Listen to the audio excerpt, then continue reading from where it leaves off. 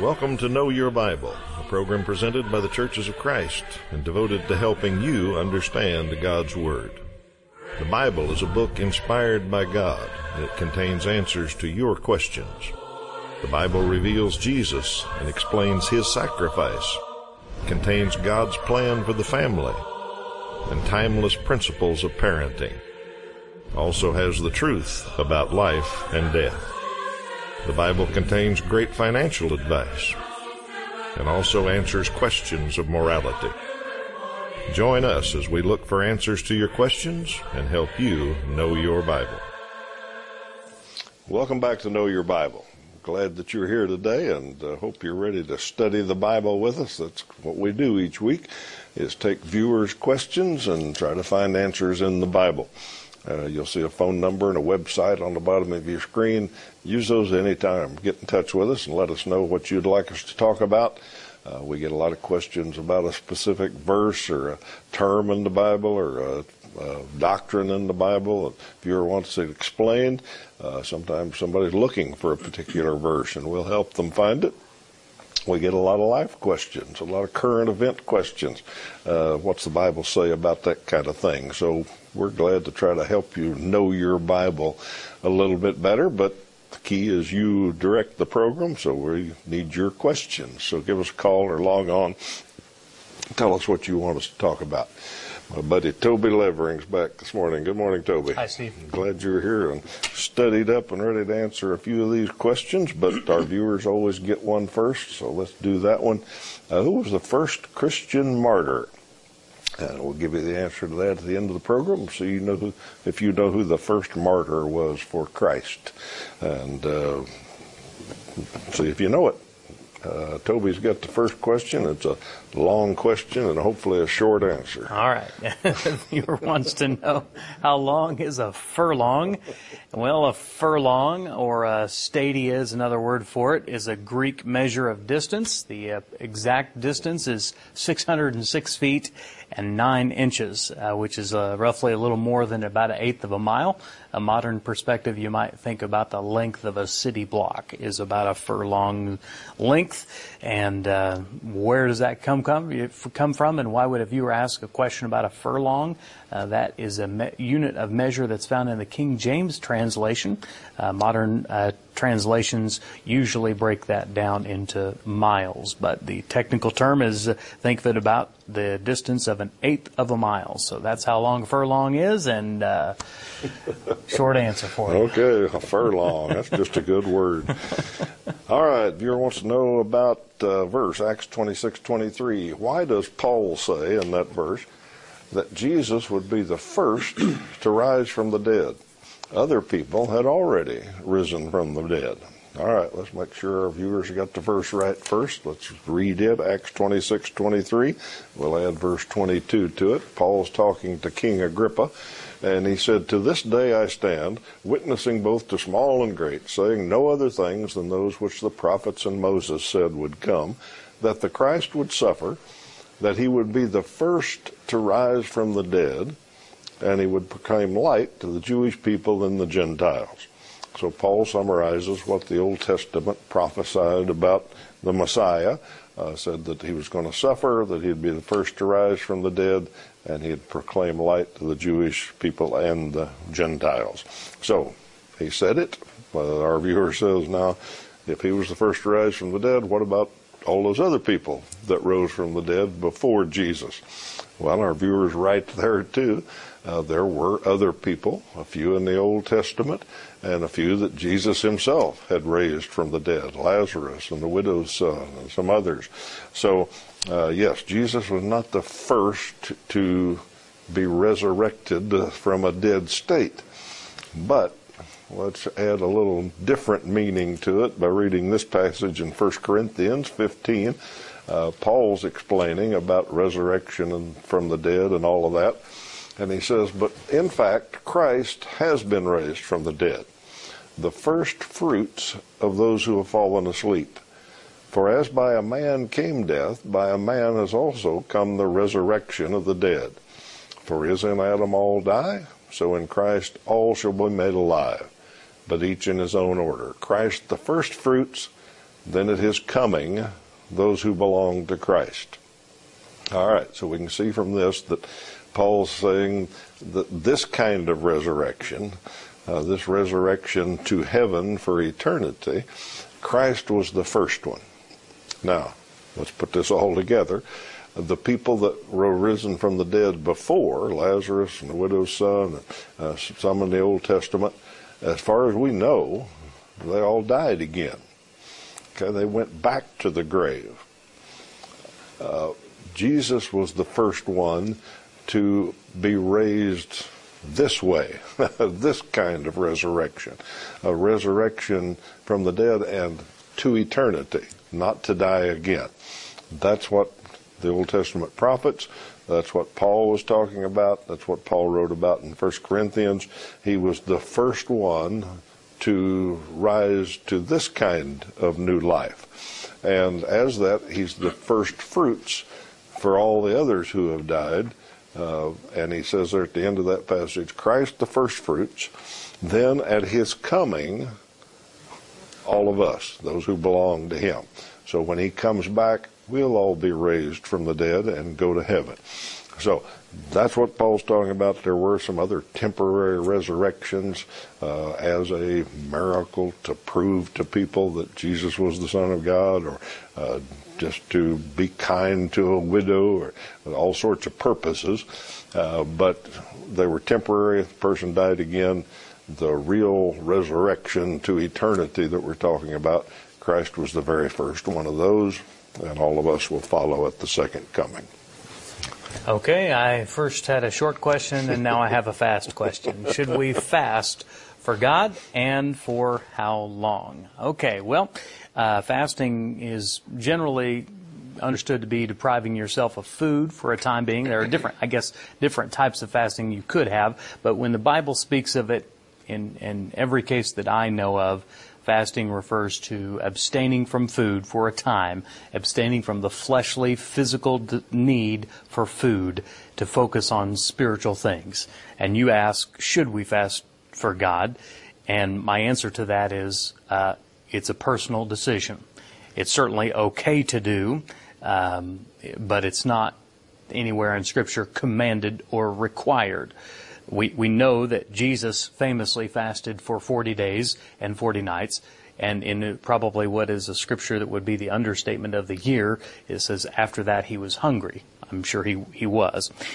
We know from Acts chapter 13 and Acts chapter 14, a couple of different places, we know that fasting was practiced in the early church. In fact, Jesus himself said, when asking, he was asked one time, how come your disciples don't fast? He said, well, it's not reasonable for them to fast, but there will come a time, Luke 5:35, the time will come when the bridegroom, and that would be Jesus, will be taken from them, and in those days they will fast. So Jesus said, it's something that will happen, and again, we say we don't see the command anywhere in Scripture. We only see the example and know that it did. So it's up to you. It's a personal decision, and it is helpful. It's useful to pull away from your regular rhythm, and of course the body reminds you that it's time to eat, and you get those hunger pains, and that then becomes a catalyst for focusing on spiritual things. It's really helpful if you're wanting to have very focused, intense, purposeful, intentional prayer. And I know churches that have done that at certain occasions for certain reasons, and that's fine to do. But the Scripture doesn't command or require that happen. The second question you ask is how long, and my answer to that is the same. It's really up to you. If you've never fasted before, I wouldn't recommend that you jump right in and try to do a 40-day deal. Okay, but maybe if you've started and you just say, I'm going to not have lunch today, I'm going to focus on praying over my marriage or my family, that'd be a great thing to do. But start small and work into it reasonably and use common sense. Here's what Jesus said about fasting in the Sermon on the Mount. Matthew chapter 6, verses 16 through 18. And when you fast, Do not look gloomy like the hypocrites, for they disfigure their faces, that their fasting may be seen by others. Truly I say to you, they have received their reward. But when you fast, anoint your head, wash your face, that your fasting may not be seen by others, but by your Father who is in secret. And your Father who sees in secret will reward you. And again, this again points to the root of fasting is a focused, purposeful time with you and God. And it's really to be a private matter. So it's not an extra level of spirituality or righteousness. You don't do it to show everybody that you're doing it. You do it because you want to focus more intently and more purposely with the Lord. So if you're doing it, don't do it for show. Don't do it to impress anyone else, and keep it between you and God. I hope that's helpful. All right. Bible study is something we're pretty adamant about here on this program. We love to study the Bible with you. We spend 30 minutes each week trying to help you know your Bible a little bit better. But we also advocate some home Bible study. We want you to study the Bible on your own. God's got a message for you in there, and we'd like you to spend time in His Word. We know a lot of our viewers do that already. We know some have not gotten started on that. So we offer some tools, happy to send to you, and it'll help you get started in Bible study and hopefully help you form a regular habit of Bible study. That's the first set of lessons. There's 8 in it, and it's just a good overview of the Bible, good basic Bible study, not tied to any church doctrine or anything, just help you learn your Bible. Then we've got 4 other courses that come after that you can keep studying the Bible for a long time with Know Your Bible study tools and help you know your Bible better. And then we've added recently an online course that you can sign up for on oneway.worldbibleschool.org. Go to that site and you'll get hooked up with an online course. Whatever device you've got, a phone, a tablet, a PC, you can sit down and go through your courses as quickly as you want. And we think that's a great option in this day and age, and hopefully you're taking us up on that. So phone number and website on the bottom of the screen will help you get connected to any of those kind of courses you want. Let us know and we'll get you studying. All right, viewers, pretty simple question. Where in the Bible does it say Abraham was baptized? Well, very quick answer. It doesn't say that Abraham was baptized. So that would be the end of that question, except possibly our viewer had another meaning in mind there. I say that because we get questions like this every once in a while. Maybe our viewer just wanted to know if Abraham was baptized, and the answer is no. But sometimes we get folks that have been taught that baptism is not necessary, so they suggest that if Abraham wasn't baptized, that somehow implies we don't need to be baptized. The reasoning goes, well, Abraham's in heaven, we know that, and if he wasn't baptized, you can get to heaven without being baptized. So if our viewer had that in mind, I don't want to leave that question there without possibility of that. I would add to my answer that it doesn't say Abraham was baptized, but the Bible also does not record that Abraham was commanded to be baptized. He wasn't told to. He did what God told him to do. He believed, he obeyed, and the Bible says that was counted to him for righteousness. He was told to leave the land of Ur, and he did that. You and I aren't told to leave the land of Ur, so we don't have to do that. He was told to sacrifice his son Isaac. He was willing to do that, and it was counted to him for righteousness. None of us have been told to sacrifice our son to God. We have, however, been commanded to be baptized. So the difference between the Old Testament and the New Testament is one thing you need to learn, and those correspondence courses will help you do that. Everybody in the Old Testament, none of them were told to be baptized. But at the end of the Old Testament, when Jesus ushered in the New Testament, one of the last things he said before going back to heaven was go out and tell people about me and baptize them. And he that believeth and is baptized shall be saved. So we are commanded to be baptized, and just like Abraham, if we believe God and obey him, that will be counted to us for righteousness if we do what he told us. So, nope, Abraham wasn't baptized, but he wasn't told to be. All right, the next question is about music, and a viewer wants to know, is it sinful to listen to music that isn't, quote, church music? Well, the Bible never makes a distinction specifically between regular, what we might call secular music, and church music. There probably were types of non-religious music back in that time, but the Bible never makes a distinction about one or the other. It speaks more broadly about what you put into your mind and what you put in your heart. You ask, is it sinful to listen to music that's not church music? I would say what leads to sin is sinful music. Music that puts worldly, ungodly ideas in your mind and in your heart. And of course, music is an effective way of doing that. You have song lyrics from songs that maybe were written decades ago, and yet you start a tune off and you just rattle it off.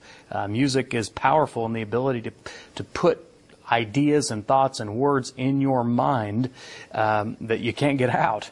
And so we have to be real careful, particularly with music, because the tune that it's played to can keep it in our mind and our heart indefinitely. So we want to be careful, but the Bible doesn't tell us, give us a list of listen to this kind of music and don't listen to this kind of music. You have to use discernment on that. So a couple of thoughts from Scripture. Proverbs 4:23 says, guard your heart, because everything you do flows from it. You should think of your heart like a field, and you be really careful about what you allow. You want something good planted that will reap a harvest, or you just want weeds and junk planted in there. Guard it. Be selective in what you listen to. Driving down the road with the family, something inappropriate on the radio comes on the over the car radio, and shut it off. Change the station. That's being diligent in guarding your heart, maybe guarding the hearts of your children. The other side of that is that music can be helpful. If it's church music, as you call it, there's Christian music stations, and those things, I think, generally keep our minds and our hearts positive, uplifted, encouraged, focused on God, focused on maybe God's promises. Well, those are good things. And so, you just have to be selective, as you do with anything that you watch, listen to, read, the books you read, the music you listen to, the TV you watch. So, no, the Bible doesn't give us a list of what to listen to and what to watch and what to read. It just says, you pay attention to it, guard your heart, and be selective.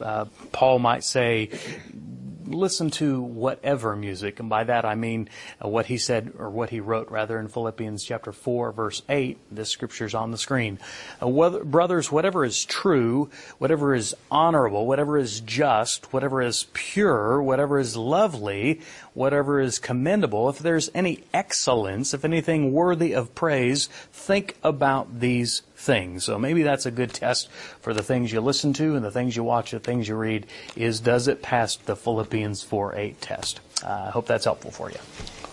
That verse just eliminated a whole lot of modern music. It sure did. You were paying attention. I was reading that verse, and I said, you can't hardly find music like that. Ruled out a lot of it. All right, got a little parenting question here. A viewer says, I have heard, spare the rod, spoil the child, means to spank children. I also heard it meant to discipline them. Which is correct? Well, spare the rod, spoil the child is a famous saying that is not in the Bible, but there are things pretty close to that. So we're going to start with that and pay attention here. Let's read about 3 verses real quick from Proverbs. All of them say pretty much the same thing. Do not withhold discipline from a child. If you strike him with a rod, he won't die. Proverbs 22:15. Folly is bound up in the heart of a child, but the rod of discipline drives it far from him. And Proverbs 29:15. The rod and reproof give wisdom, but a child left to himself brings shame to his mother. All right, you got the words discipline, rod, reproof, discipline all mixed in together there. So let me explain. Discipline is what we do to children. We're supposed to discipline, and the word discipline means to teach. Disciple comes from that. So when we disciple a child or train them, we discipline them all sorts of ways. Spanking, or the rod, as the Bible calls it, is one form of discipline. Think of discipline as the big circle, and within that circle, one kind of discipline is the rod or spanking of some sort. Now, you can also discipline by grounding, by timeouts, by taking away privileges, making them go to bed early. All kinds of discipline work with children, and the rod is one that the Bible certainly approves of. Now, I realize that a whole lot of people just get freaked out by that. That's not politically correct to spank a child these days in a lot of people's thinking. The rod of discipline is not beating a child. It's not child abuse. A light swat for a little child, a light switch on the back of the thigh gets kids' attention. So it's not a beating, it's not an abuse, and certainly should never go that far, but it is an attention getter. And those of us that are a little bit older remember having our attention gotten a few times. So we know it kind of works. Now, the other thing I'll say about it is the rod, or spanking, it certainly is not the only form of discipline. It's maybe not the best for some children, and it's certainly not necessary for all children. Some children all children react differently to different kinds of discipline. Some children, you just look at them a little bit askance or cross-eyed, and they are just devastated that you don't approve of what they did, and they'll straighten right up. Some others, you can use the rod every day and it doesn't get their attention. So kids are different. You got to understand that. Spanking can be harmful to some children's well-being, I guess. Not near as many as folks seem to think these days, but that's the answer. The rod is approved of by the Bible. Used properly, it gets a child's attention. Used improperly, it's a bad thing, a wrong thing. But spanking is just one form of discipline, and if that suits your child and they need that to get their attention, go right ahead and do that. The writer of Proverbs says it'll work. The key one is that last proverb. A child left to himself brings shame to his mother. So they need some forms of discipline. And if you go out in public very much, you can see children that have been left to themselves and haven't had much discipline. And that's shameful, the Bible says. All right, let me take this moment and invite you to visit a Church of Christ near you. We are put on the air and produced by Churches of Christ, and we like to mention that each week and thank some of the ones that keep us on. Today, let's mention some up in the Quad Cities area, Illinois, Iowa. We broadcast from Rock Island, the church in Sterling, Illinois, the church in Moline, the one in Muscatine, Iowa. All help us stay on the air up in that area, and we thank them. Appreciate their support and invite you to visit them sometime. If you're looking for a church home, looking for folks that think and study about the Bible a lot like we do on this program, Sterling, Moline, Muscatine, there's one close to you up in the Quad Cities there, so drop in and visit them. And maybe you know somebody that attends one of those congregations. If you do, tell them thanks for keeping us on the air, and we appreciate it. Okay, a viewer asked the question, does it say in the Old Testament that in the OT, which means Old Testament, that everyone will know when the Son of God comes? Well, I can't think of one or could find a verse in the Old Testament that speaks to that. And really in the New Testament, it doesn't say that precisely, but I'll give you a couple verses to think about. One will not be on the screen, but you can look up at home. 1 Corinthians 15, 51 is where I'll start. 1 Corinthians 15, 51. I will tell you a mystery. We will not all sleep, but we will all be changed in a flash, in the twinkling of an eye, at the last trumpet. For the trumpet will sound, the dead will be raised imperishable, and we will be changed. And so that sounds like a fairly significant event, and it sounds like it applies to all the dead and the living. So I think when Christ returns, we'll know. Another scripture will be on the screen, Matthew chapter 24, verse 27. As the lightning comes from the east and shines as far as the west, so will be the coming of the Son of Man. And that's the closest one that I could get to that says that. Of course, that's not in the Old Testament, but in the New. But it's my firm conviction that as far as the last day when Jesus returns, the day of the Lord, we're going to know it. Everybody living and even those who have died, it's going to be a very significant day. And how that's going to work, obviously, the world's a globe, and how He's going to appear at once when everybody sees Him and all of that, and God's going to work that out just fine. But I don't have to understand it in order for it to be true. So hope that those verses help you. But however that day comes, it's going to be something we don't expect, I think. It's going to be very different. It's going to be something. All right. Question about Matthew 6:5. What does it mean when Jesus said the Pharisees were praying, and it says they already have their reward? Well, let's just read the verse, and I think we can figure it out.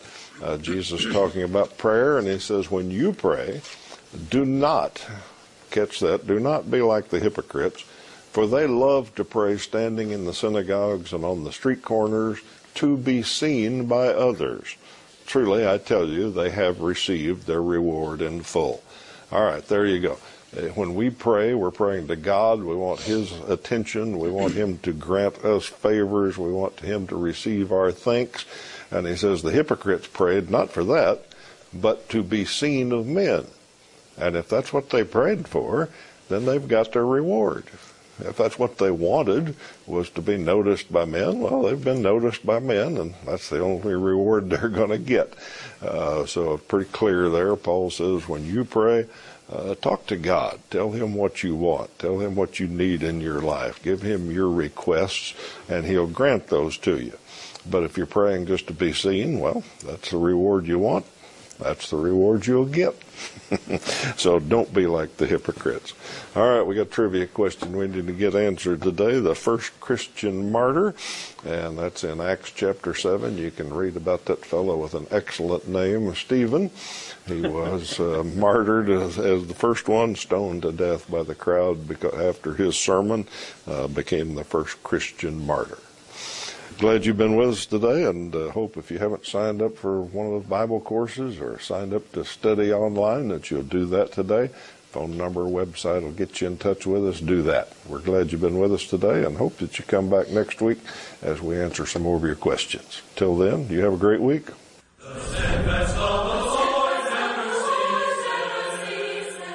Know Your Bible has been presented by the Churches of Christ in your area. Churches of Christ are non-denominational, and each congregation is an independent group of Christians seeking to do God's will. Our goal is simple New Testament Christianity. We follow the Bible as our only guide. Contact us with any questions, and we encourage you to visit a Church of Christ near you.